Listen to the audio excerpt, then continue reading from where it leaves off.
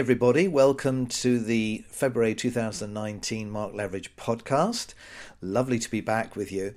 Last month, January, is often quite a boring month, isn't it? You have all the excitement of Christmas and the New Year, and then suddenly you hit January, where basically it's dark, wet, cold, and pretty miserable.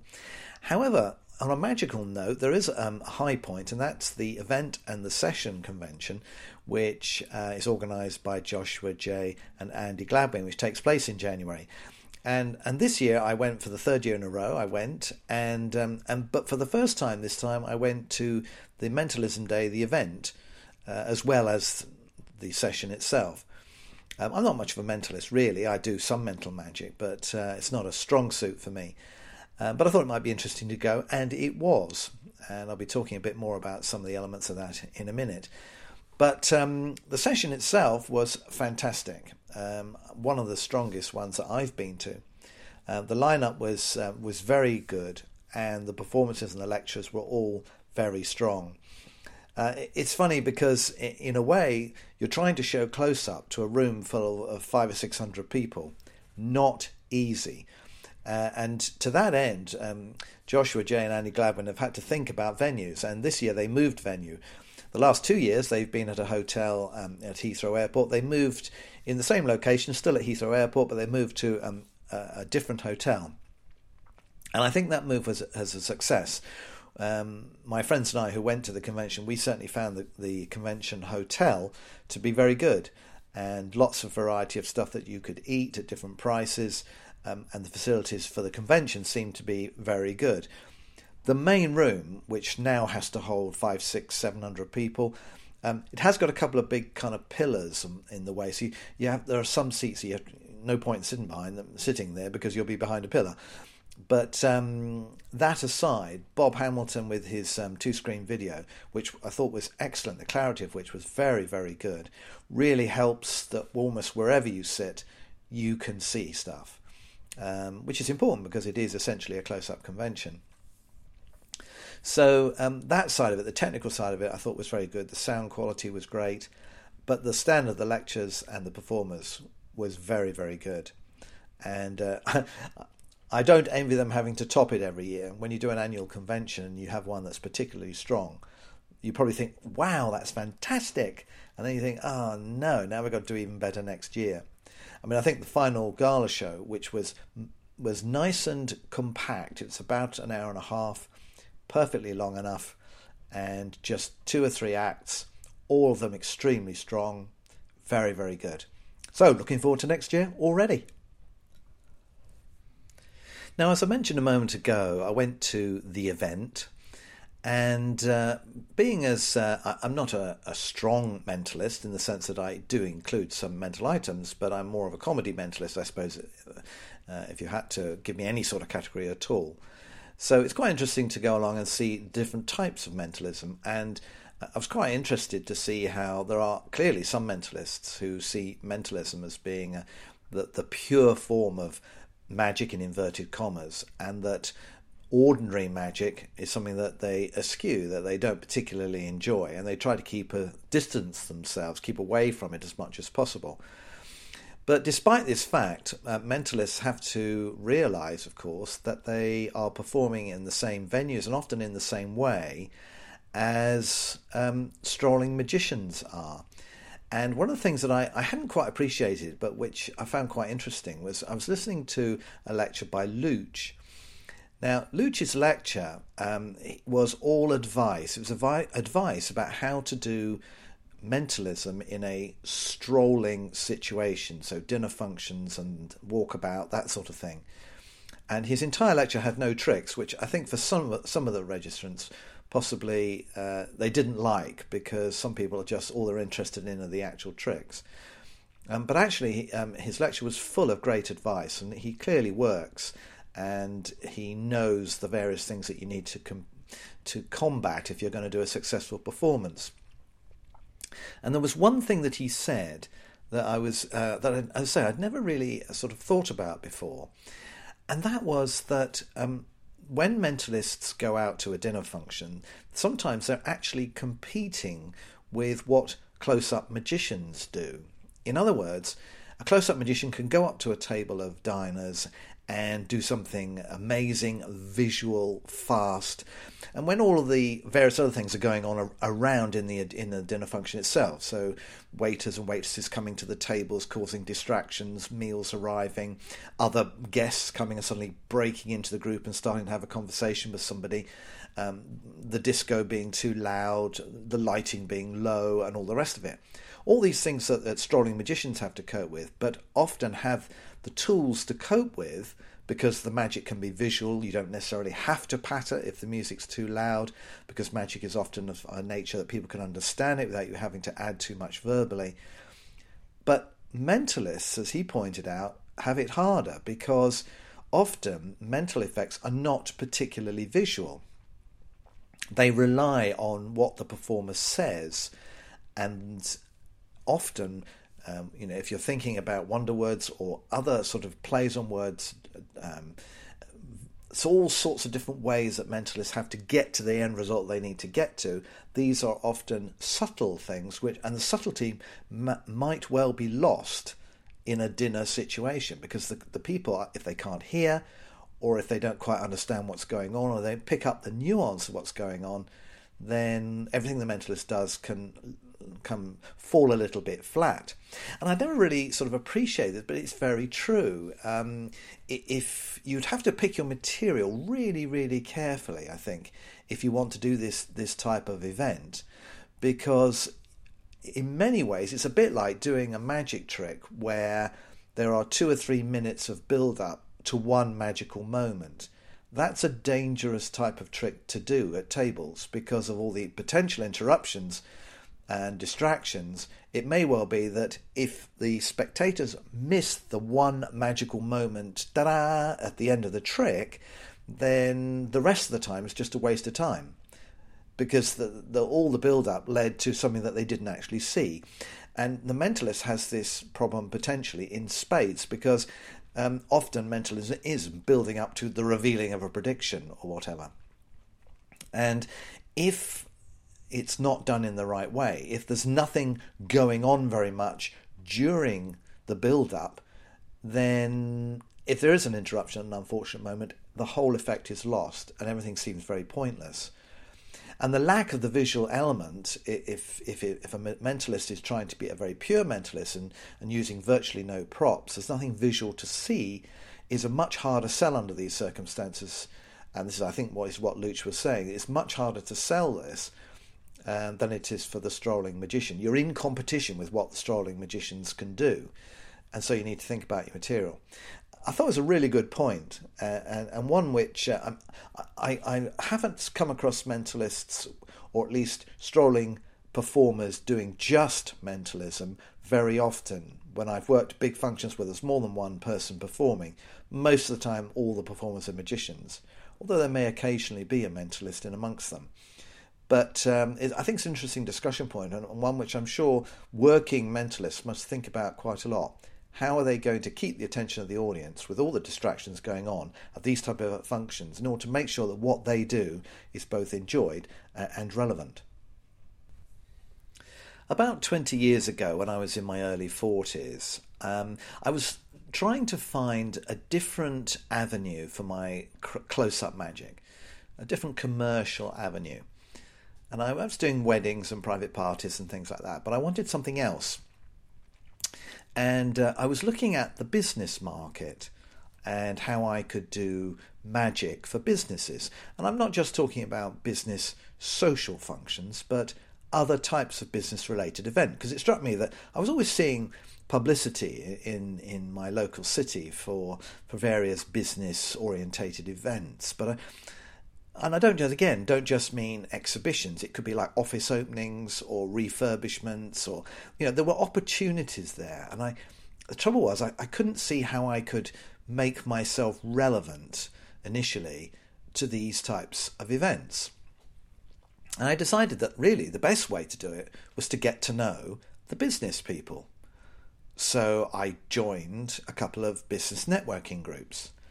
And for the last 20 years, I've been going on a regular basis every month to these business luncheons and developing in my local area a lot of friends and contacts in the local business community. And this has led, although it's a slow burn in some ways, this has led to me getting a lot of work for companies and businesses, even quite small businesses sometimes, at trade shows, at all types of business, social and business-to-business events, whether it's product launches or whether it's client schmoozing events, as well as, Christmas parties and things like that, anniversary dues and this sort of thing. But the reason that, or one of the main reasons I think that I get the work, is because over the years, because I've been mixing with business people who are, none of whom, of course, are magicians. They're all just general business people. I've gradually got to understand what they're like, how they work, what's important to them, what they're trying to achieve, what their issues and problems might be. And as well as that, also developed personal relationships, business relationships with these people. And this has all proved very beneficial. You see, I think one of the issues that business people might have with employing a magician is that they may feel that the magician, although he may be a very good entertainer, won't understand or have any handle on what it is that they as a business are trying to achieve. We can come across as being almost trivial to them. So if they've got something like a business event that is important to them, let's say they're getting some key clients in, they want to relax them, they want to talk to them about business. If they feel they can employ a magician who understands what the overarching purpose of the event is, they want their staff to be able to talk to their clients, and then they feel that magician will perform magic, relax people, but will get out of the way at the vital moment and not try and be the centre of attention, this sort of thing, then I think they're more likely to book that magician. Also, if they have had on many occasions conversations with the magician, as they do with me at networking events, if they get to know you as a person, they get to trust you, and they may even see you do some magic, so they know you've got the magical expertise as well, then when it comes to an event and they think they might like something different, they're unlikely to go elsewhere. They know you already. It's an easy sell for you as the business magician to get in there and to get the work. So I think this idea that involving yourself in the local business community is something that you don't need. Well, you only don't need it if you don't want to work for local businesses and you're happy to pick up the scraps that may come your way. But if you're prepared to put the effort in, then that will give you openings that you might not otherwise have had. Apart from anything else, I find it absolutely fascinating because after all, as a professional magician, I am running a business and I have issues, cash flow or whatever it might be. All the same issues, it's just that mine is all magic orientated, but it's still business issues, and so do these people. So we have something in common because we're all running businesses or we're managers of businesses. And so it's a really good way also to get feedback and information about how you can run your own business. And over the years, I've been a member of business help groups. The Entrepreneurs Circle I was a member of for nearly 6 years. And that gave me a huge amount of input about how to run my business effectively, how to be good at promoting the business and so on. Ideas that I would never have had I stayed just within the business community. Just within the magic community. By getting into the business community, that's exactly what I did get. A view from outside that I could then take into my business and apply the principles. So I think if you want to work with businesses then, and you're prepared to think long term, then join Rotary, join business networking groups. There's bound to be some in your area. Get involved with the local businesses, go to local trade fairs just as a punter initially and talk to people, and gradually you'll get a feel for what they need, and then you will be able to decide whether those needs can be helped by you and your magic.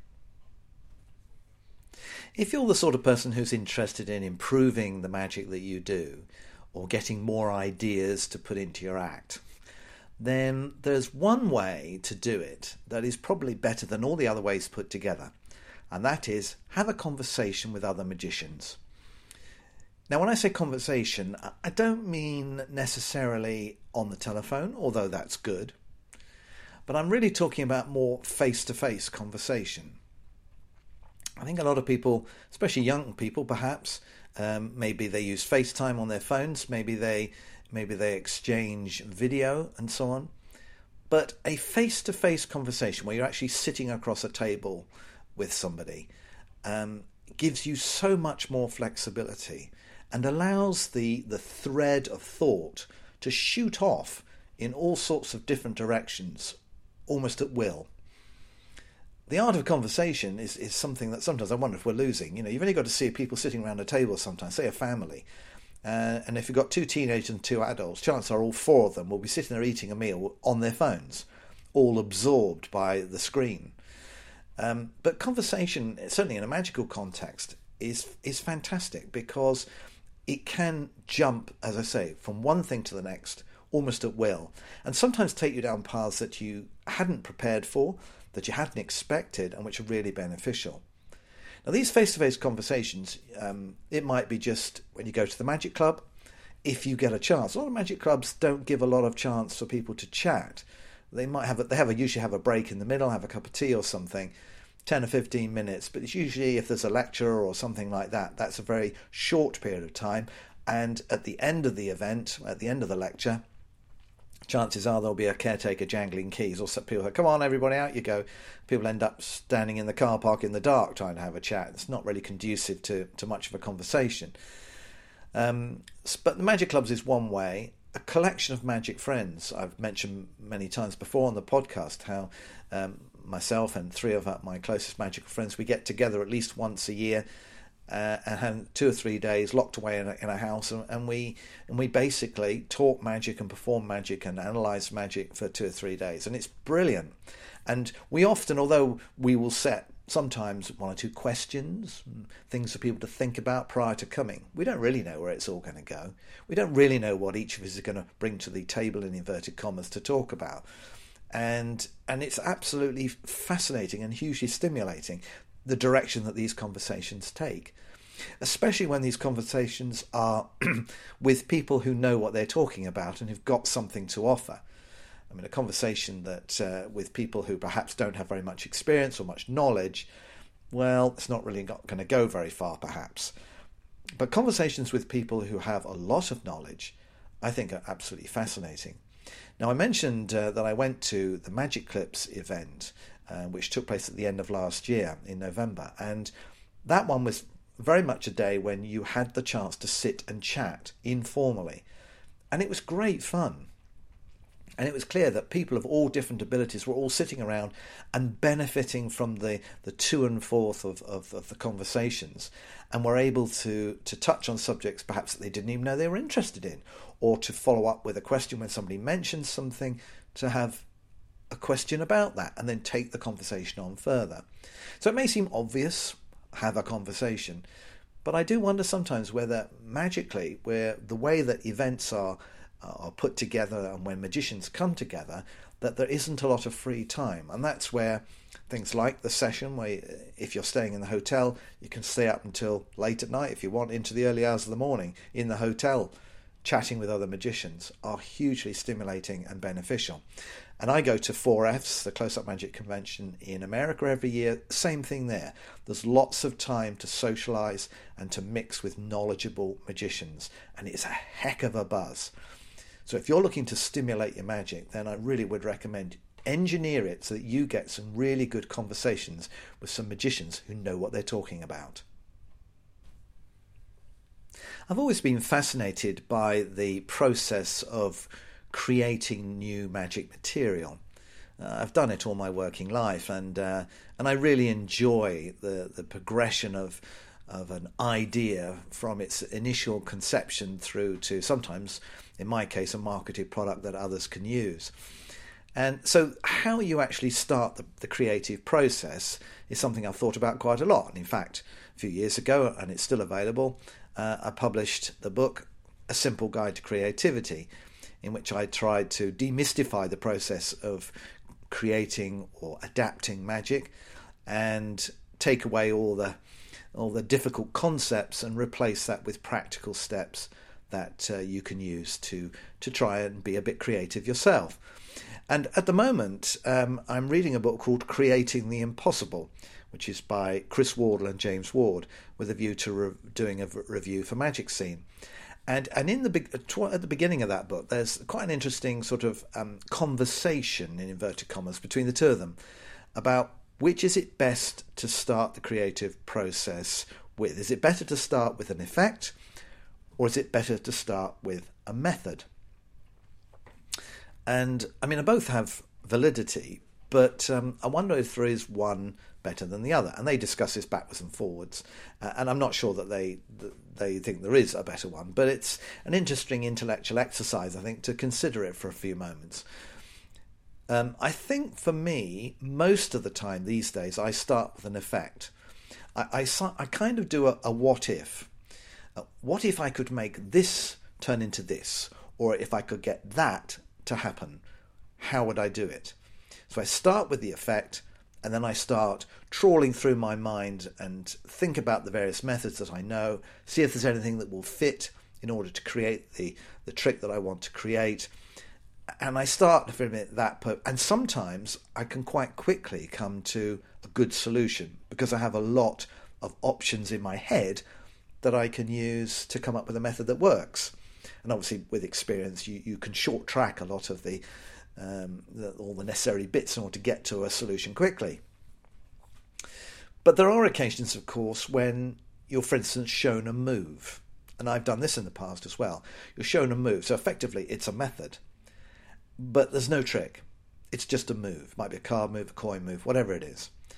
And you think, oh, well, that's a good move. What could I do with that? So then starting with the method, if you like, you think, right, what object can I use and what effect would that create? And you can then start to work towards an effect. Now I did this with one of my marketed routines. The borrowed ring on pencil started in this way. I had a move for getting a ring onto a pencil, but I didn't have apart from that move, an actual way of doing it, I didn't have a trick. And so starting with that move, I worked outwards and created a 3-stage routine. Now with this, I did basically start with the method, although I needed actually a couple of other methods because I had 3 different moves. But nevertheless, it was the thing that started me on the process in the first place. But generally speaking, I do tend to start with the effects. I think the problem with starting with a move or a method is that there is the danger that you won't think outside the box enough. Because you've started with the method and the method is important or the move is important, all you do is concentrate on the method and the move. And you're not thinking too much about what would happen if you didn't use that move but used another move. I mean, it doesn't mean you have to work like that, but there's a danger that you might, because that's why you started on the whole thing in the first place. Whereas with an effect, where you say, I'd like to be able to make this happen, because you're not locked into any particular method, sometimes you get to a method that requires the effect to be changed, and you will do that because you can't achieve the original effect that you had in your sort of fantasy effect. You actually can't create it. It's impossible. So you don't have a method you can use. So therefore you have to change the effect. So for me, I may be wrong about this, but I feel like starting with the effect, it gives you slightly more open-ended versatility. But of course, it's just the way your mind works, isn't it? Starting with methods or moves in particular can be very fruitful. And people like Jay Sankey are masters at this. They'll get a move or a particular idea, and then they're working from that. He will create 25 different uses for it. And he's so creative and so is able to think at tangents so well that he will shoot out into all different directions, starting from the basic premise of the method. So it just goes to show if your mind works in the right way, you can do it. But why don't you think about that for yourself? I mean, what do you do? If you were going to start with creating something new, would you start with the effect or would you start with the method? Now, I mentioned at the start of this podcast how much I'd enjoyed the session, and one of the reasons was the appearance on the session this year of Mac King. Now, I've seen parts of Mac's act before, not live. I've seen it on the internet. But it was really nice to see him working live. And he really is an excellent live performer. And one of the things that certainly I noticed and others noticed about him is that despite the fact that the material that he's using, he's been doing it for years and years and years, and he does so many shows every year in his residency in Las Vegas that he has to repeat these tricks ad infinitum. And there is always a danger, of course, when you do that you become very jaded, that you almost go into autopilot. And yet his presentational style is such that you don't feel that with him.